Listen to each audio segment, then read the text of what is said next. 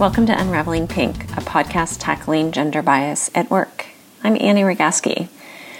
In this episode, I have a conversation with Nanci Hibschman about something that happened a long time ago and the impact that a male ally had on her. It's a very interesting story and interesting how it came up again since it's been so long since it happened. I think you'll enjoy it. Here's Nanci.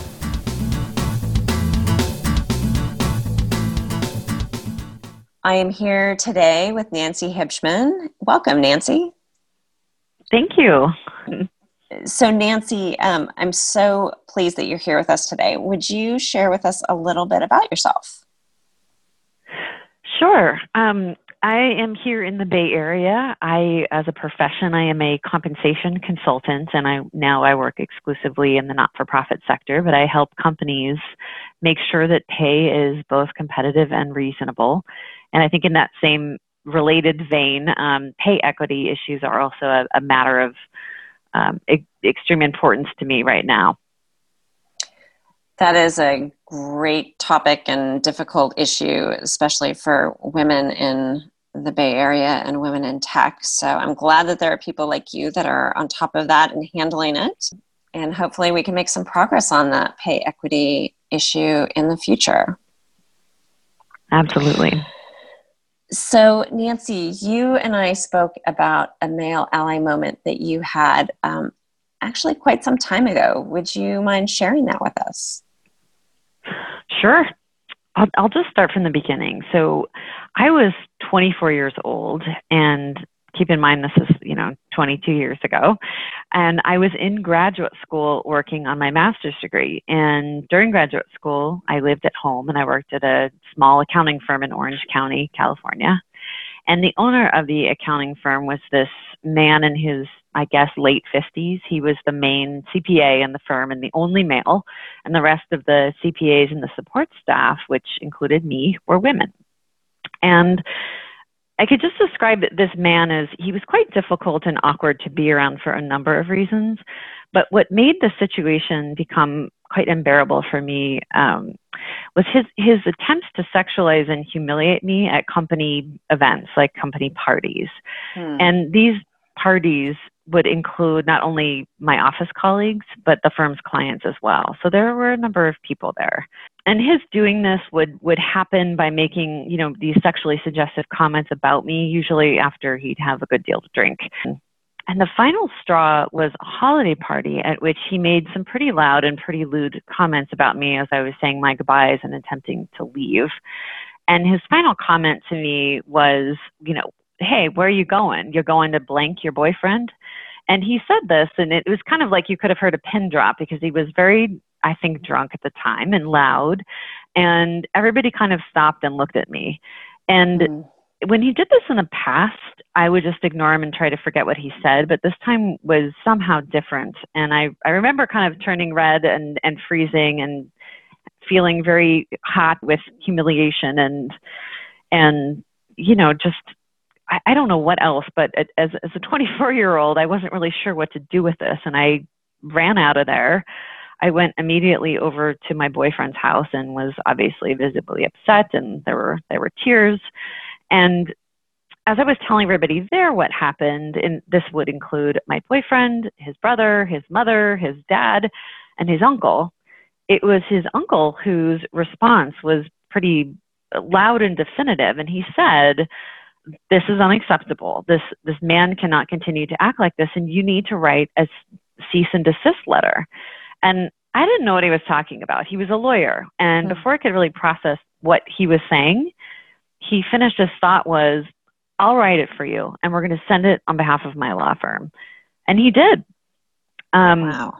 That a couple days later, a certified letter was sent on behalf of my lawyer to my boss. And he can imagine the angst I was feeling at the office, waiting at my desk, waiting for that letter to arrive. And I didn't know when it was going to get there, what I would do when it did, what I would say. I wondered, would he approach me? Well, and then I started to doubt myself, like, well, what did I do? And am I going to get fired? And I just confronted somebody and I've never done that. How is this going to be awkward? And then I wondered, like, who was he going to tell? And then would I look like, the bad guy. Mm-hmm. And, he did approach me, and I remember the look on his face, and it was sort of like a look of surprise and part apology and really part disdain. I mean, he claimed to have no idea what I was talking about, and so it was a fairly brief and very awkward conversation. But you have to understand that, well, today I would probably consider myself a fairly confident, assertive, and direct adult. I was not that way at 24. I mean, I was very shy, very unsure of myself, and never, ever would I have stood up for myself alone. I mean, it's unthinkable to me now how on earth I had the courage to do that at 24. But it's kind of, sometimes we have to push ourselves, and sometimes we really do have the courage to do things, and it just takes someone else to both give us a hand and perhaps give us a push as well.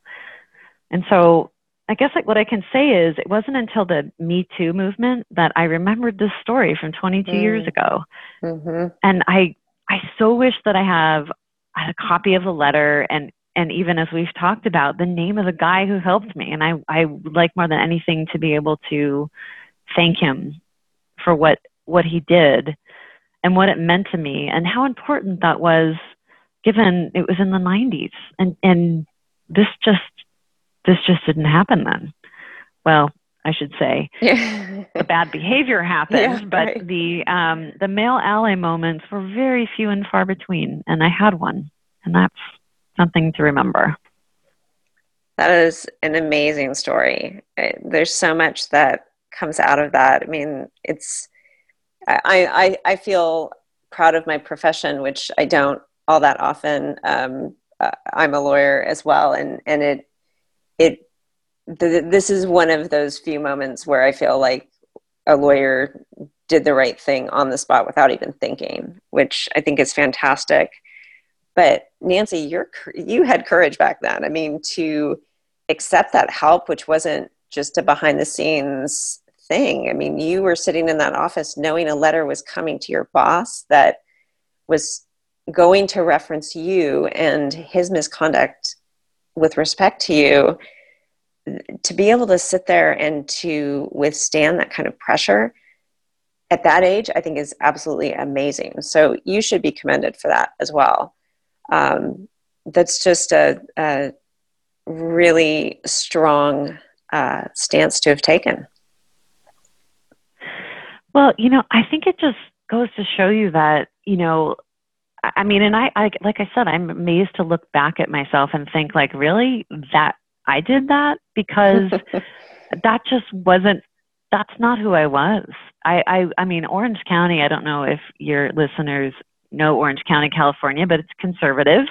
Mm-hmm. I certainly didn't grow up in a feminist environment, both at home and in my community. And so standing up for oneself, and let alone standing up, in a sexually harassing situation towards a man, I mean, I had never heard a story like this before at the time.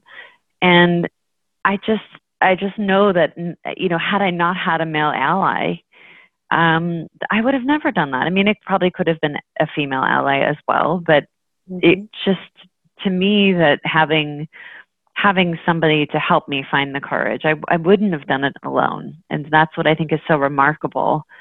And I think probably those male ally moments, the importance of your podcast is related, because they still are few and far between, probably getting more pervasive. But I think that this is something important to illuminate the men out there that are helping us and that have helped us. I mean, it takes a village, but it certainly can also just take one person.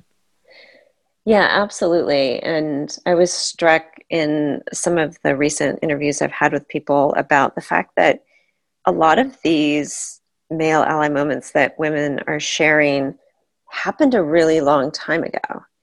And if you were to ask me, what was I doing 20 years ago on December 14th, I would not be able to tell you. And yet there are stories that women have about how men helped them 20, 15, 10 years ago that they can still recall details of. I mean, you provided a lot of detail in your story, and I think that shows just how impactful that kind of allyship can be, even if it's something relatively small. Right. Right. And what's interesting is, like I said, I hadn't thought about that story in 22 years, and I remember it now like it was yesterday. And it's interesting. I never told my parents about it. I was too humiliated.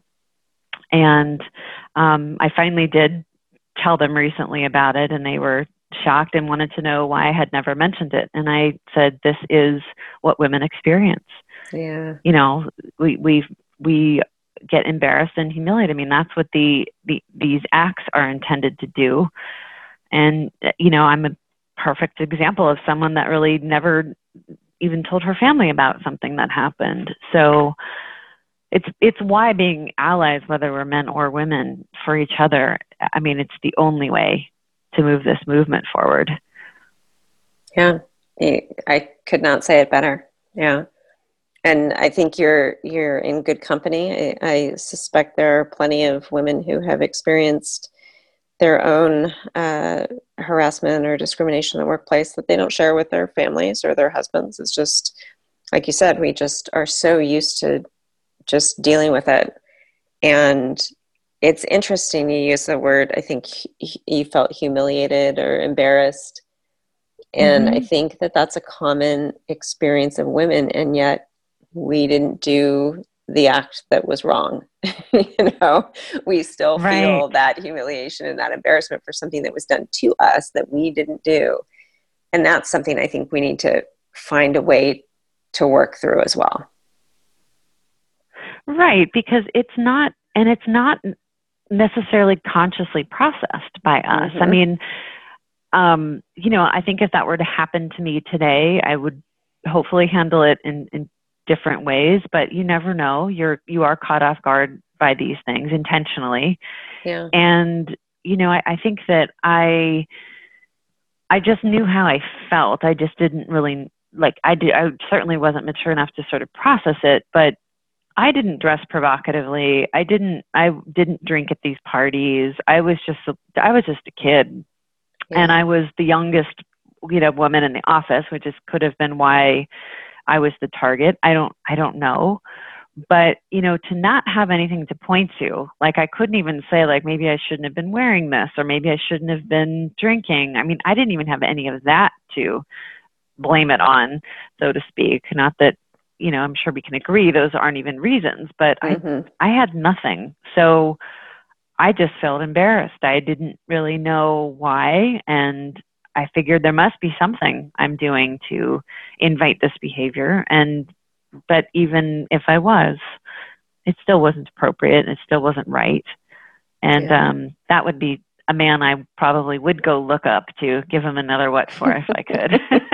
If anyone comes across either the male ally, the uncle who wrote the letter, or the boss, share this podcast with them so that they can hear the impact that they had.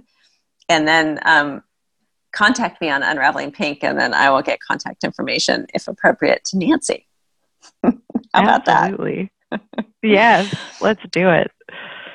Well, I am so glad that you shared that story with us. It's, I think it's a hard thing to share, and it reveals that we haven't really come all that far from where we were 20 years ago. We're still grappling with a lot of these issues, but we're talking about them now, and hopefully that makes the progress a lot faster. But on that note, is there a challenge that you might issue to our listeners that would help us get there even faster?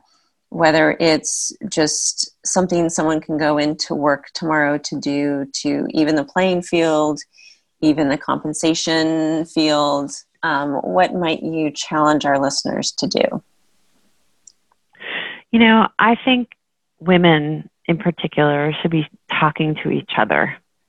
And, you know, this podcast is about male allies. And so, you know, but I think that women allies are equally as important, and maybe if not more. And so perhaps the challenge is to, you know, be an ally for others and, in turn, seek them for yourself. If you don't have any, they are out there and you can find them. And you're listening to a podcast of somebody who could really be an ally. I mean, and the challenge is, look for chances to be an ally, to not let women get bullied, to not let women, whether you're male or female, if you see it happening, if you see somebody being treated poorly, be there. That's a great challenge. And it is a perfect segue into my March series. You didn't even know this, Nanci, but in March, I'm going back to a daily podcast to highlight stories of women helping women. So I've been doing male ally stories. This will be female ally stories. So if any of our listeners take on Nanci's challenge and want to share their stories in March, it's not too late. Reach out to me and we can get your story published in March. Wonderful. So, I really look forward to that. Yeah, it should be fun. Every day in March, we'll have a women helping women story. I love it. That is terrific. Great. Well, thank you, Nanci, so much for being on the podcast today. It's been a pleasure talking with you. You too, and it's been such a pleasure, and I'm so excited to hear more from you. Well, thank you.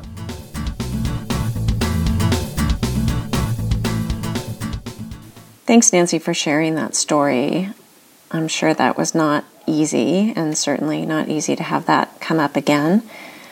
But I think it is important for us to hear these stories and to recognize how prevalent they are, both in the past and today. So the more we hear about them, the more we can talk about how to solve this problem. And I think that Nanci's challenge is a perfect way of doing that, of being allies to each other, whether male or female, speaking up when we see something, helping each other out when we see something, and not letting behavior like what Nanci experienced happen in front of us unchecked. So hopefully you'll take on her challenge this week and look out for opportunities to be an ally to each other. And if you have a story of how a woman helped you on your path, please reach out to me. I am still putting together the stories for March, our Women Helping Women month in honor of Women's Month. So I'd love to hear your story and be able to share it in March. You can message me on Twitter at UnravelingPink or send me a note on our contact page, unravelingpink.com/contact. And just a reminder that my goal in 2018 is to increase listenership. I have seen a bit of an uptick in listens, so thank you to those who have recommended Unraveling Pink to others. And if you haven't yet, or if this episode inspires you to reach out to someone else, please do, and let them know about Unraveling Pink. Thanks, and together we can unravel the pink bandana.